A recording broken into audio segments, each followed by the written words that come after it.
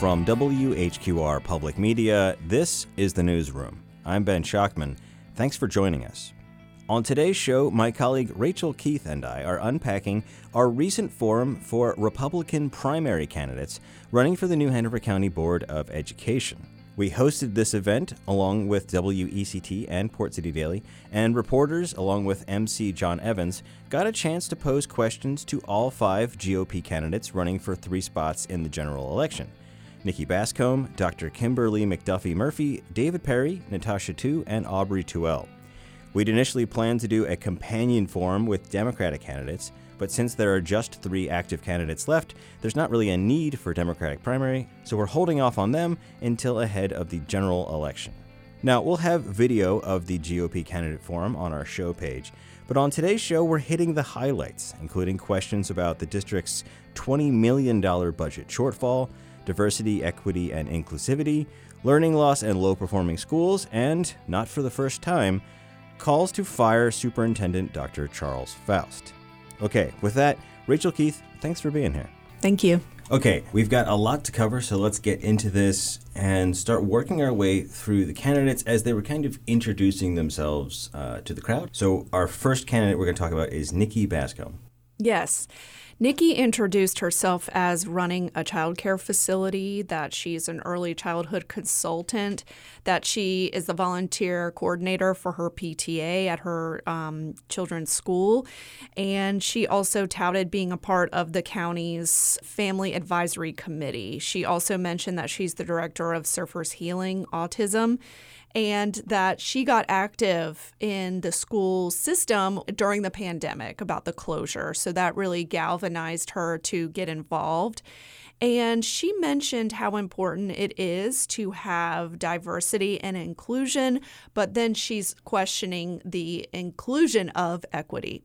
I think where we go wrong is equity. Equity is trying to change the outcome.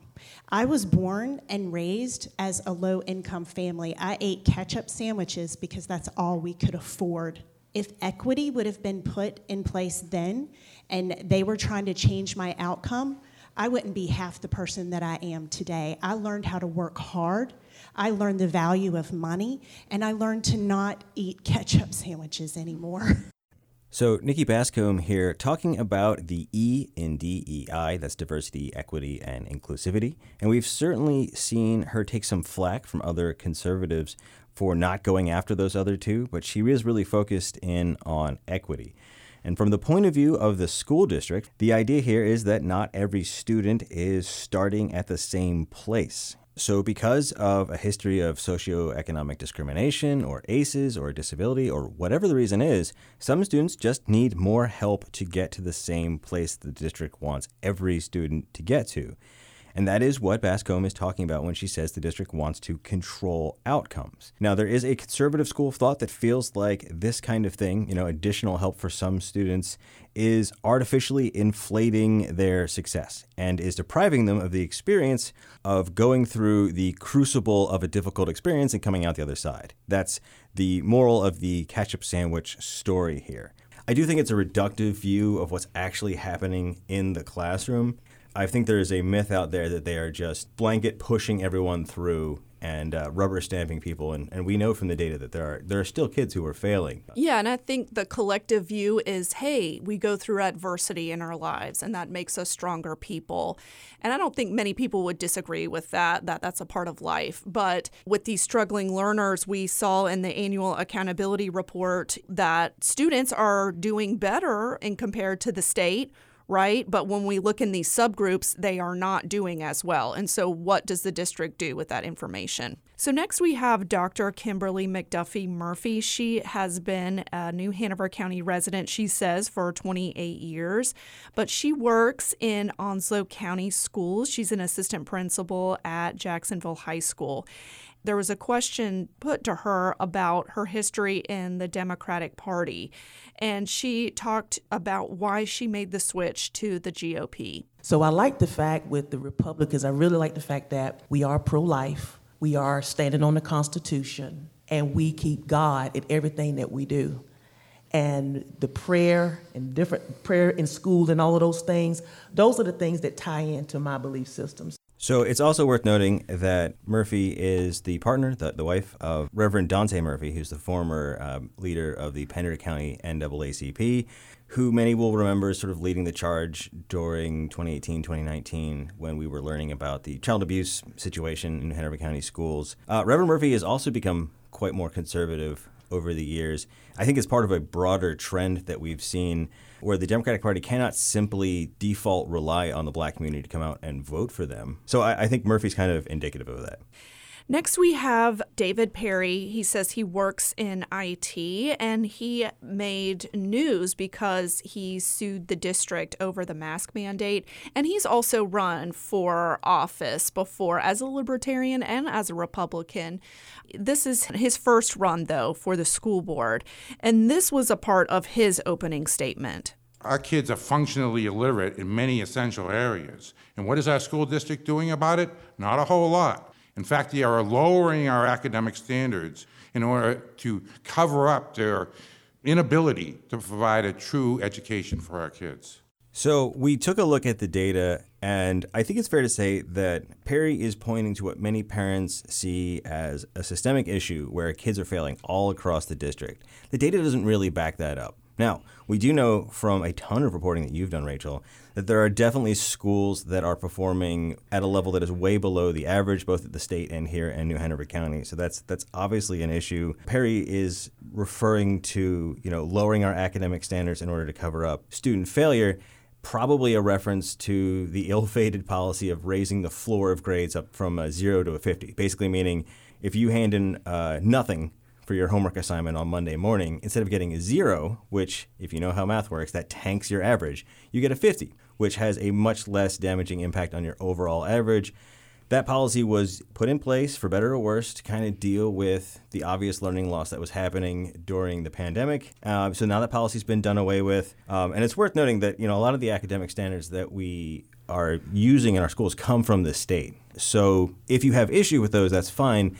And school board members could certainly lobby for them to be changed, but it's not something they can directly get their hands on. And another important note is that last year the district had 12 low-performing schools, and now they only have 7. So the schools are improving. And again, if we look at rankings, Masonboro Elementary and Ogden Elementary have some of the highest rankings in the entire state, but then we also have Freeman Elementary that is one of the lowest. So there is that discrepancy, and it depends on what school you're talking about and what cohort that you're talking about. Because again, the same accountability report, the subgroups on the whole, like Black, Hispanic, economically disadvantaged students, yes, they score lower on average compared to white students or students of 2 or more races. All right, next we have Natasha Tu. She's a former City of Wilmington employee. And right out of the gate, Ben, you asked her about her past appearances in front of the school board.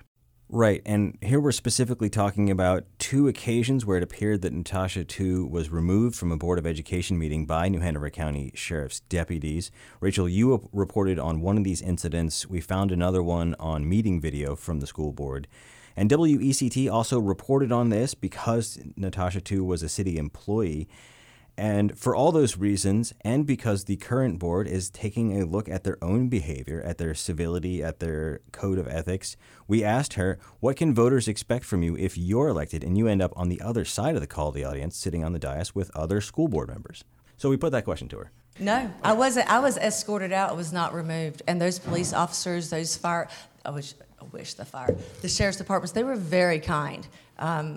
No, I was very passionate. I will never apologize for how passionate I am about my daughter and about our kids. So Natasha Tu obviously pushing back on the question here a little bit, saying that she was escorted out, not thrown out. I'm not sure that's a distinction with a difference. She also was arguing that it was one time, not twice. But again, Rachel, between your reporting and the video meeting records that are online, it does look like twice. But really here, we were trying to get to the issue of board member behavior. Over the last 3 or 4 years, we have seen both Democratic and Republican-run boards run into some pretty chaotic waters, at one point melting down under Vice Chair Nelson Beaulieu. And all of that to say that it's a valid question that we get from voters about how will board members conduct themselves? So make what you will of Natasha Two's answer here, but you can't say she's not passionate about the issues, at least as she sees them. And one of the things she brought up in responding to this question was that a policy she would pursue would be more time for speakers at the call of the audience, 3 minutes maybe instead of 2.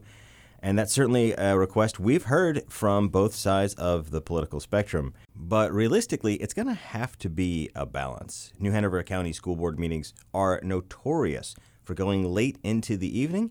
But at the same time, I can certainly say 2 minutes is not a lot of time when you've got something you want to get off your chest.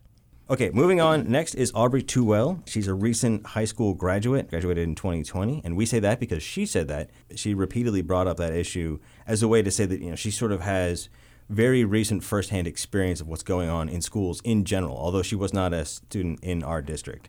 She highlighted her experience as a volunteer tutor. And, she noted, again, this is anecdotal, but she noted that volunteers and tutors have a huge impact on the classroom. I was recently in the public education system. And I can tell you where the indoctrination is lying. I also served as a volunteer tutor and assistant teacher within my high school when I was in school. That experience taught me so much about myself, and there was also a very positive impact on our students' education. Grades increased, attendance increased, and behavioral issues decreased drastically. The question has always been, how to turn the anecdotal evidence that we have of the value of people volunteering in the schools into a more systemic effort to actually lift those schools up. But certainly that's something we've heard. She did also touch on the indoctrination, claiming to have, again, firsthand experience with watching teachers indoctrinate people. We'll get to that a little bit later in the show. But for now, we need to take a quick break, and when we come back, we're going to talk about, the elephant in the room, Superintendent Dr. Charles Foust. You're listening to The Newsroom. Stay with us.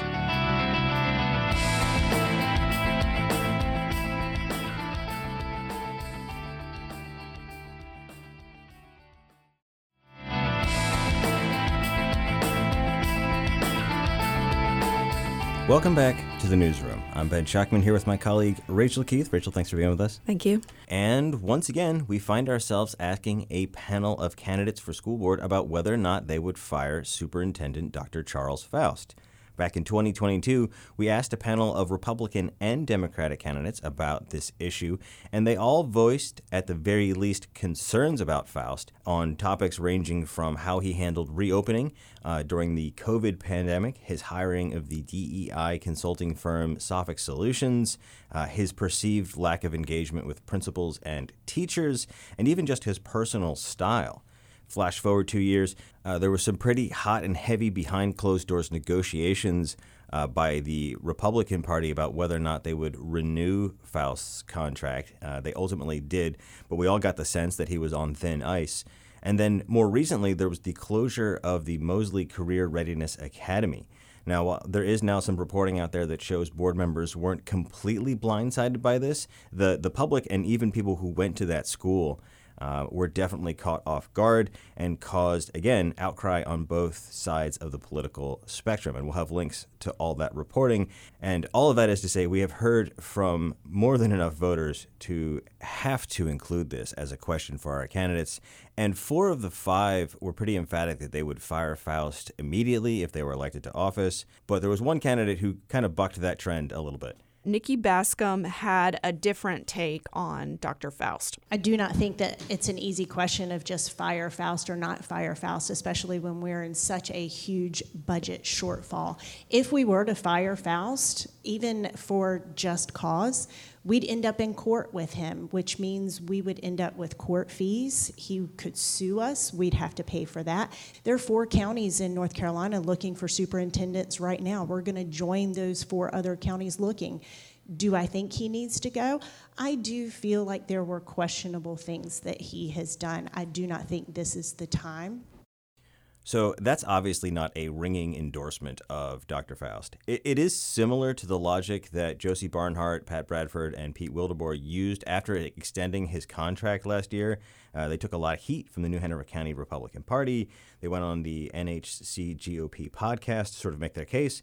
And what they said, in part, was that firing Foust comes with a lot of costs and a lot of unforeseen logistical difficulties in replacing him and any other top administrators that he might take with him. But Nikki Bascom was really the only one who sort of reiterated that kind of more nuanced point. The rest of the candidates were a bit more emphatic about their desire to just see Foust go. Yes, that's right. And for example, Kimberly McDuffie Murphy, she is saying it would be worth it to break his contract now. And I believe even though it would be a $250,000 financial loss, I think our children are worth it. And there's no time like the present to hit pause and start again. The longer he stays our superintendent, the worse things are going to get because everyone has lost confidence in him. So what Murphy is talking about is the Board of Education members can unilaterally just end his employment, but they have to basically pay him 1 year of salary. It's a little bit ambiguous. We're not sure if that includes benefits or not. But even without benefits, it would be about $250,000. With benefits, Rachel, you did some math. It could be as high as $320,000. And to Nikki Bascom's point, if they wanted to fire him with cause, which is saying we're not paying out the rest of your contract, we're just firing you because you haven't lived up to the letter of your contract, Foust could sue, and we've seen this in other districts around the state.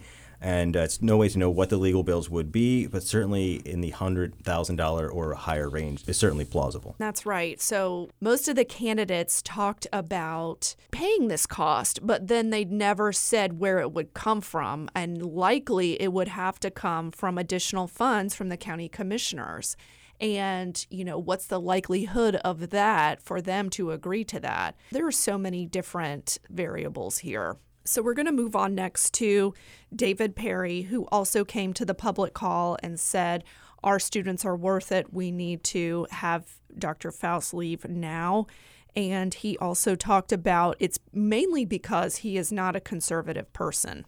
We have a conservative school board with supposedly we want a strategic plan that will bring conservative values to our schools, but we have somebody who is an ultra-left liberal running our school district. It just won't work. Our school system is a contractor for our parents. We should be providing the education that our kids need, not trying to pursue some social warrior agenda. So Perry is not the first person to have this critique of Foust. We've definitely heard it over the years, but I think it's been louder lately, at least in part because of a dust-up Foust had with the board. Rachel, you reported on this. They were discussing the, at the time, proposed standards of conduct policy that would limit what teachers can say in the classroom, and the issue of the Constitution came up, and Foust said, and I'm paraphrasing here, that the Constitution was not written for him. And it was a heat-of-the-moment comment, and it was a little ambiguous, but I took his words to mean that as a black person, had he been alive at the time the Constitution was written, he would not have been protected by that document. And for what it's worth, Pat Bradford noted that as a woman, she would not have either. She would have not had the right to vote. But whatever you think about that conversation, it clearly struck a chord with some people on the right. Woody White, who's an influential conservative in the area, actually included the exchange, although he didn't name Foust, in an article about indoctrination and other issues in the education system. It clearly reverberated around the conservative world a little bit.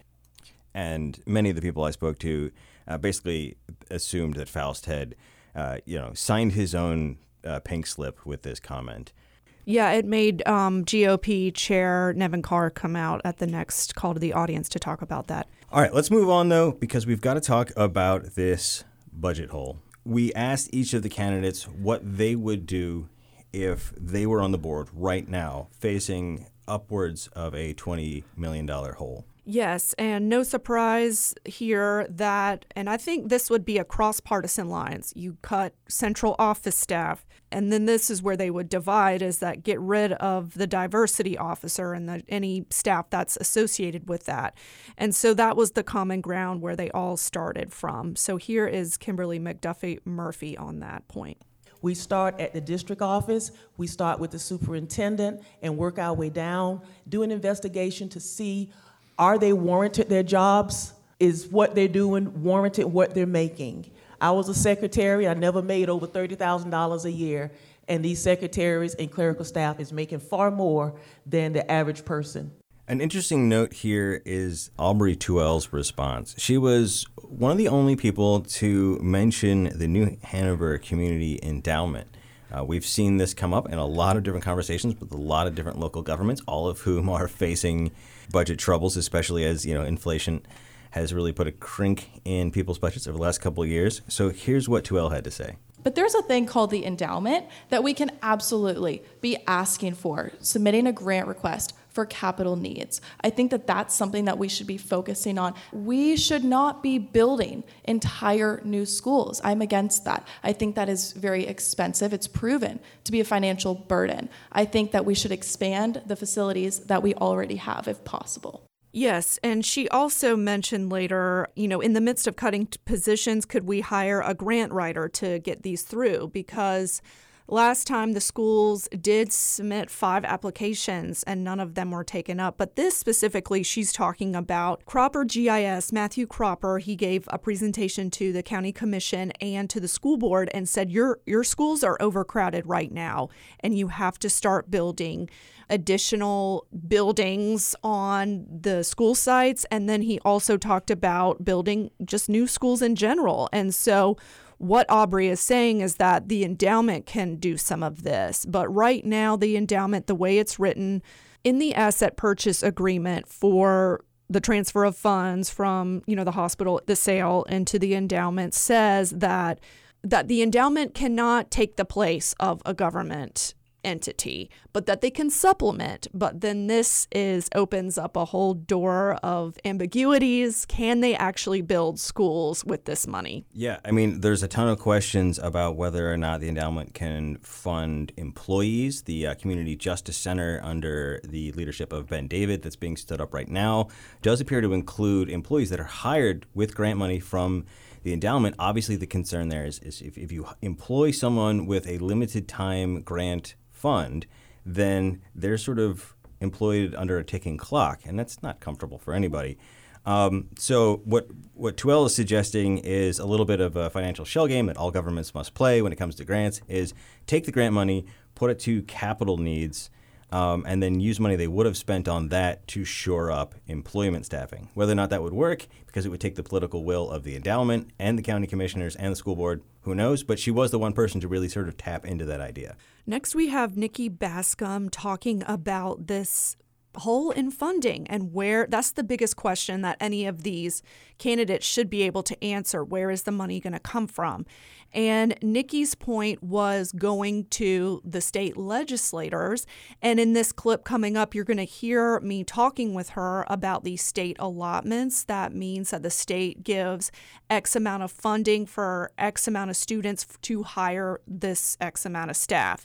And then later, I talked about the county commission and the school board have talked about a school bond, and that if they were going to get that on the November ballot, that would have to be decided at least by May. But between you and I, Ben, we've been hearing on background that is not a popular idea amongst the commissioners.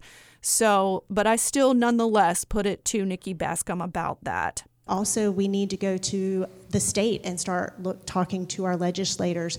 The allotment per child has not changed in over 3 years. No, it's been longer than that, 10 years. Yes. So we really need to push our state legislators to change that allotment. Our county has exploded, and that allotment needs to follow it as well. So you wouldn't want to see the bond on?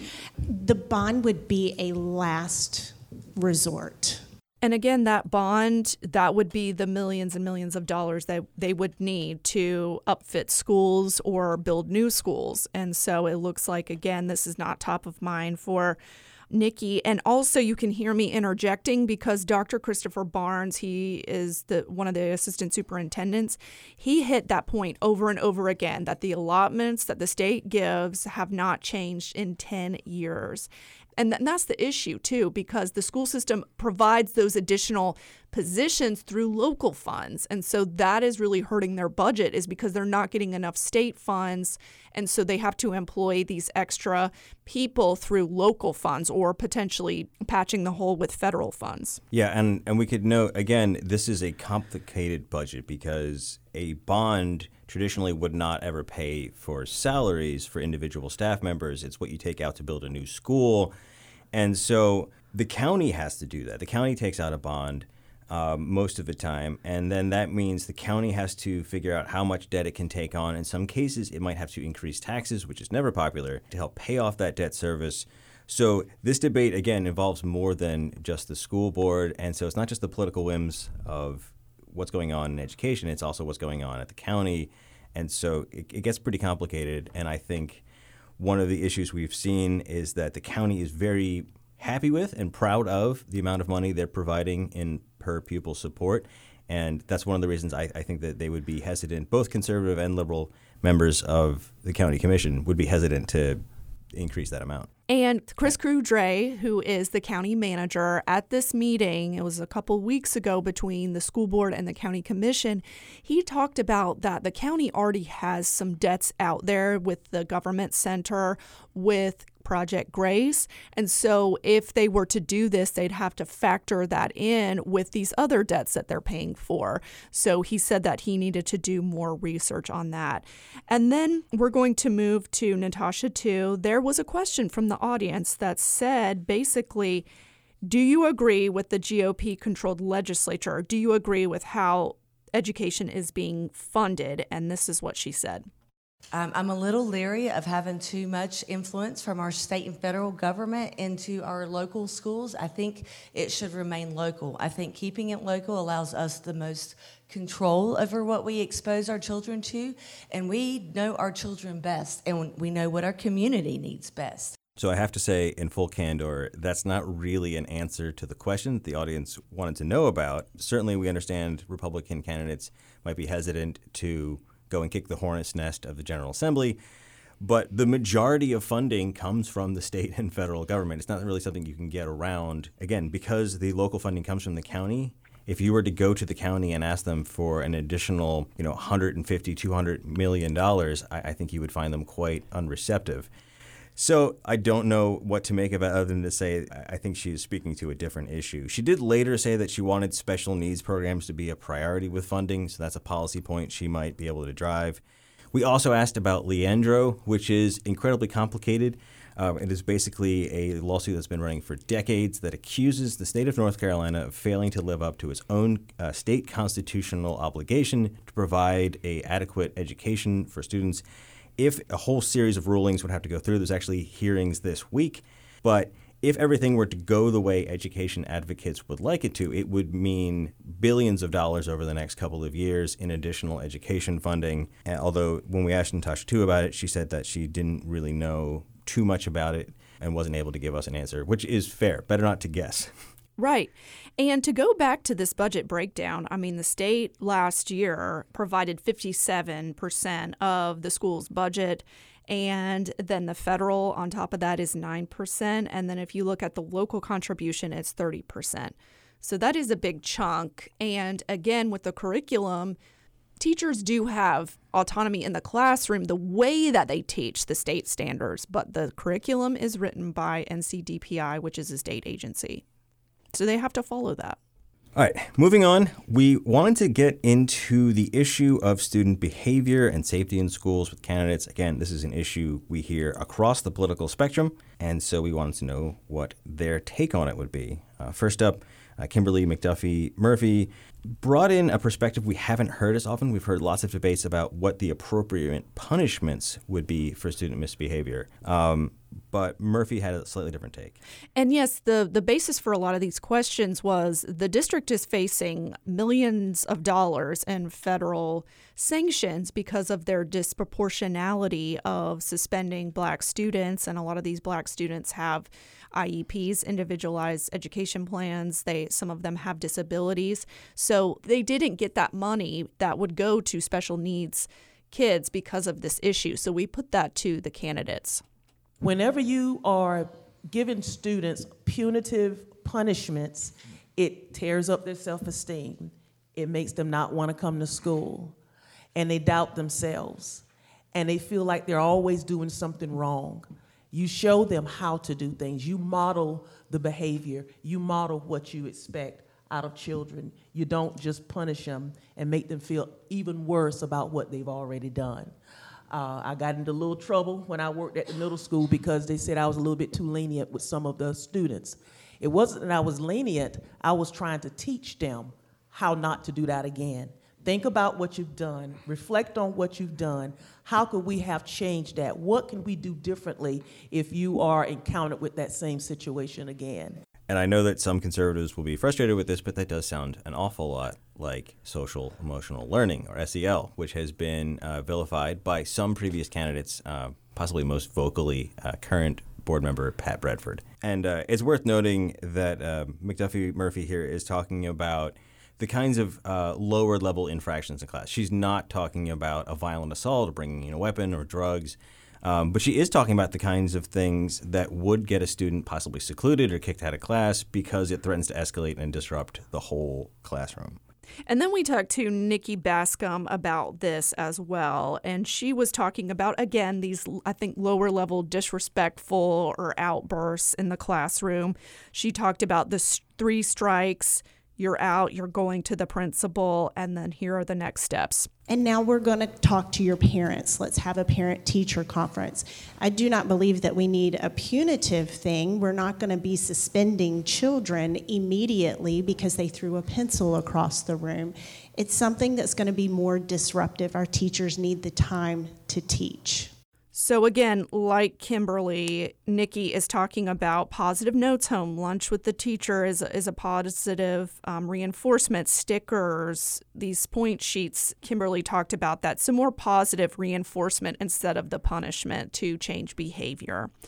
And then Zach Solon of WECT asked David Perry about safety in general and how he would help support the school system in that regard. I do think that we need more school resource officers in our buildings and actually not just sitting on a desk or working the traffic stop, but actually getting in there and breaking up some of the gangs that are hanging out in our bathrooms. Kids are afraid to go into the bathroom for fear of, drug deals or whatever else goes on in there. So we definitely need to do something.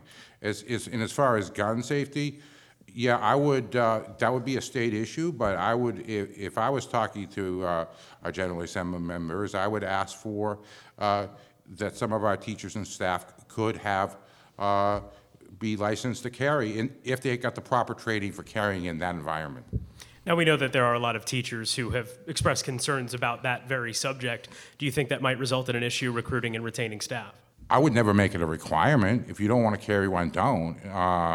But having a few available to those teachers who want to help in that regard seems like it would be a good thing. So I want to unpack this a little bit for listeners. First, we are used to hearing politicians catastrophize and give doom and gloom versions of violence, especially in schools. It's a motivating political tool. In this case, though, we have heard similar concerns about violence in schools, specifically these stories about violences in bathrooms. I've heard some horror stories from Laney and from both sides of the political spectrum, from very liberal progressive education advocates and from the most conservative members of the Republican Party. And I'm hearing it from teachers, I'm hearing it from counselors. So I don't think David Perry is misrepresenting the level of fear and violence that is going on in the schools. And the state report is out, and these incidences are up across the state. So that's the first part of it. I think this is a very legitimate issue that anyone who gets on the school board next election is going to have to tackle. Now, the second part of this is arming teachers. And I want to think through this a little bit because we do hear this suggestion around the country, but most often it is in the context of arming teachers as a worst-case scenario, last line of defense in a school shooter situation where there's a threat coming from outside the school that a teacher could potentially protect students against. In this case, we're talking about ongoing violence, gang activity, drug dealing, and other things that are happening in the schools. So arming teachers is going to put them in a situation where on a fairly regular basis, they're faced with confronting illegal or violent behavior with a gun on them. And once there's a gun involved, that situation becomes very high stress, and the potential for it to go wrong is just much, much higher, especially when we are not talking about trained law enforcement officers. Now, to be fair, Perry said he would not require this, it would just be an option, and certainly there'd be some teachers who would embrace that and take advantage of it. But to Zach Solon's point, this is another thing that we would at least be asking teachers to consider, and these are teachers who already feel completely overwhelmed, underpaid, disrespected, and schools all across the country, including here in New Hanover County, are having trouble recruiting and retaining those teachers because of that. And so you'd have to consider the impact of an option like this. That said, Perry is right. This is something you could go to the General Assembly and ask for. There's existing legislation that lets off-duty or retired law enforcement carry a firearm on school campuses. They have to meet a lot of criteria, and there's annual training. But there is some legislative blueprint for this, but I just feel like this idea in particular needs a lot more conversation before it's ready to be implemented. All right, well, with that, we've got to take a break, and when we come back, we're going to talk about the culture wars. You're listening to The Newsroom. Stay with us.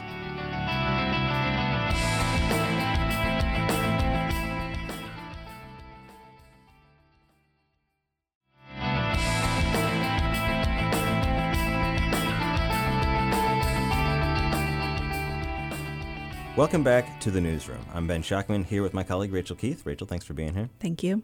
All right, as we round out today's show, we have to talk about the culture wars. When we covered the election in 2022, this was a huge part of the Republican slate candidates' approach to getting elected. They were talking about getting, quote-unquote, pornography out of schools. They were talking about getting rid of DEI out of the schools. And these were things that resonated deeply with a lot of voters, as we saw with voter turnout and the fact that 4 Republican candidates swept the election. So obviously this resonated with people. The complaint we've heard from some conservatives and unaffiliated is that the culture wars are all well and good, and some people agree with these candidates on those issues, but they don't get at some of the underlying issues like student performance, like absenteeism, like violence in the schools, as we just talked about in the previous segment. But nevertheless, the culture wars loom large over this election, so we had to get into it. So first up, Rachel, you had this exchange with Aubrey Tuell. Yes, and this actually came from an audience question, and the audience asked, how would you go through libraries and look at books, and how would you remove books if necessary? And this is how she responded. I actually got my hands on a few different books, and I was appalled by what was in these books.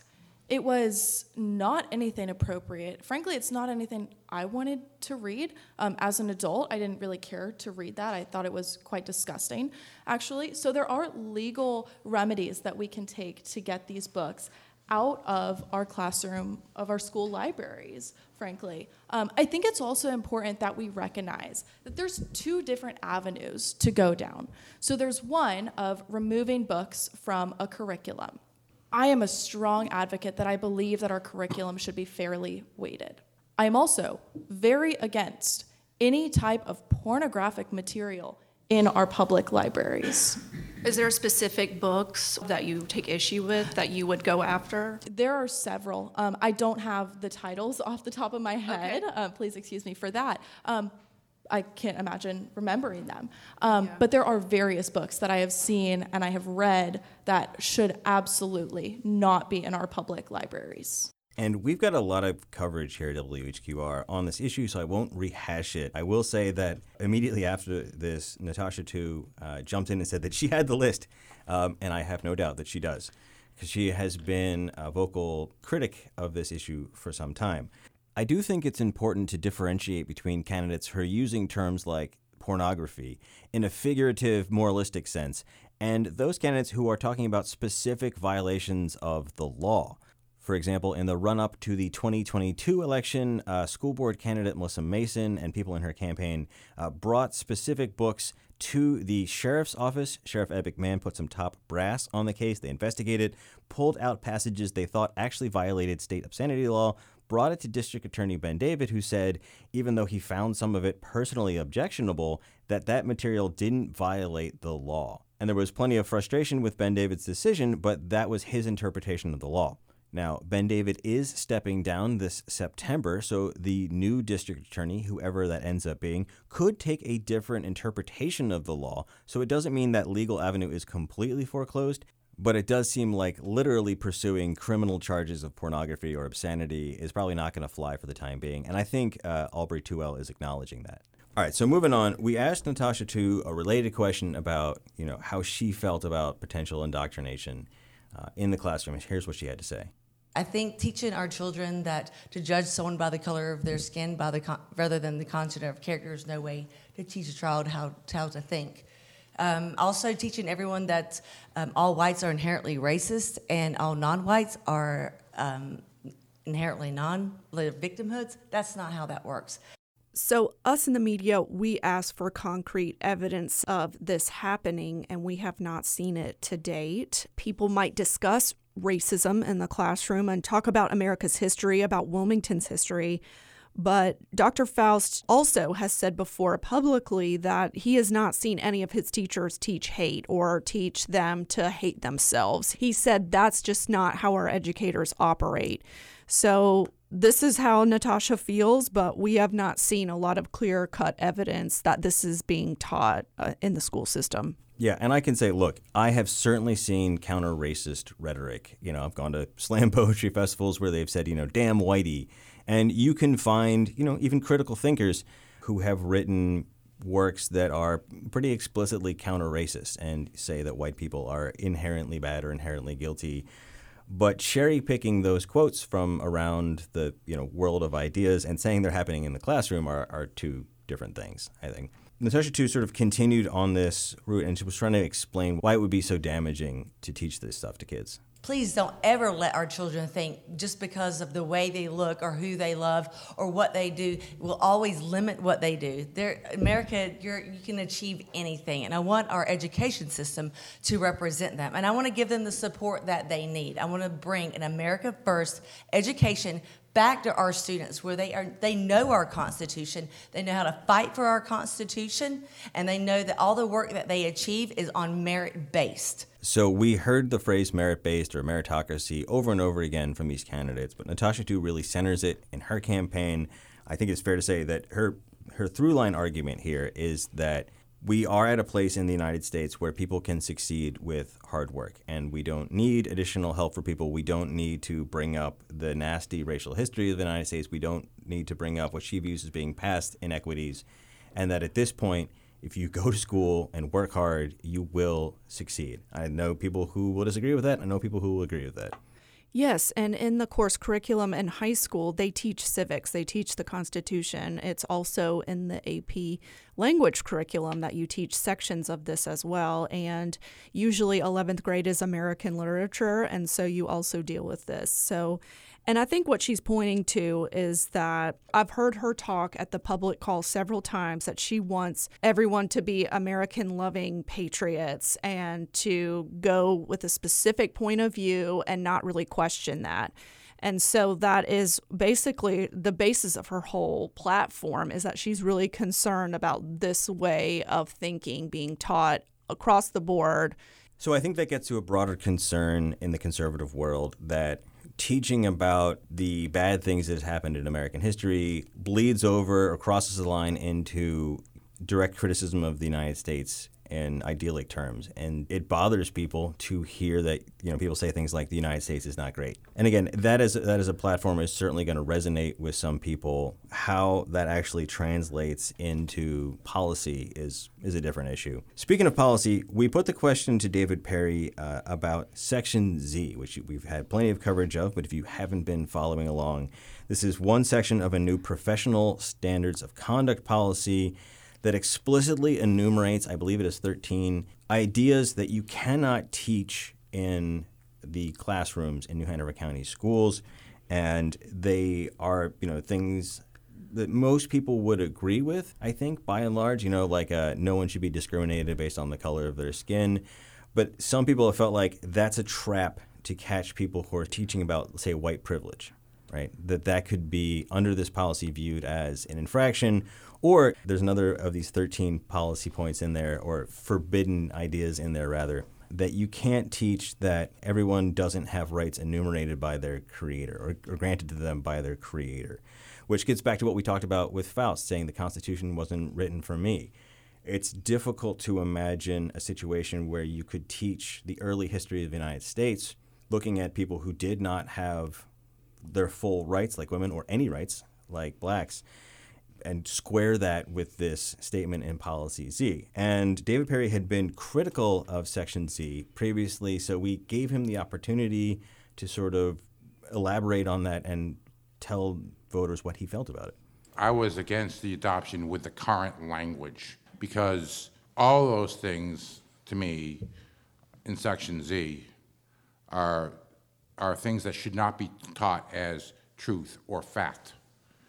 But I think there is some ambiguous language in Part Z that might say, hey, we're teaching, you're in a history class and you're trying to teach, what did the Nazis believe as far as racism, in pre-World War II Germany. Is that considered to be a violation of Z? Those were my concerns. I want to be able for our kids to have a critical evaluation of these theories along with other theories so that they can become critical thinkers. So you have here David Perry having a slightly different take, and what you were talking about, Ben, is that there's a lot of ambiguity, and even before this policy was passed, there was not a clear delineation between can you discuss ideas about this or, it's clearly written in the policy you can't profess to believe this in the classroom, but can you talk about it? Can you mention these ideas that certain Americans throughout time have had or brought up? So I think that's what he's talking about. Just talking about why Nazi Germany came to power, could you discuss that and how they were able to annihilate at least 6 million Jews in that country? Could you talk about the roots of that hate growing, is what he's saying. The example I had discussed at one point with some of these candidates was whether or not you could discuss the history of, say, socialism as a political movement in the United States. And if you're enumerating their values and discussing what they believed in, and does that cross over into violating this policy? So that's the question we had for him. So before we leave, we want to hear once more from Aubrey Tuwell. We were asking her about some of these issues of indoctrination and potential bias in the classroom. And her take on this was that this is really an opportunity where she would like to see the administration spend more time actually visiting schools and looking to see if this stuff is happening.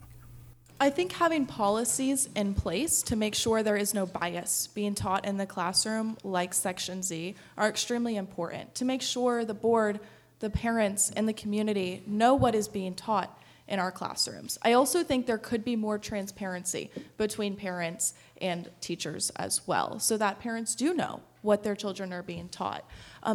I think that there's something really important that needs to be talked about more, but I don't necessarily think that it's something that a policy can fix.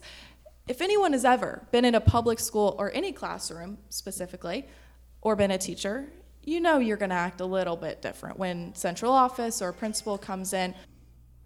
So again, you have Aubrey saying that she supports this policy, and she is saying too that there should be more transparency between parents and teachers, but we know that the Parents' Bill of Rights now, there's a whole online section where parents can access what they're learning in the curriculum. Even before that, teachers would share their online classroom where all the materials are hosted. Teachers are constantly being told to show the parents and show the community what's being taught in the classroom.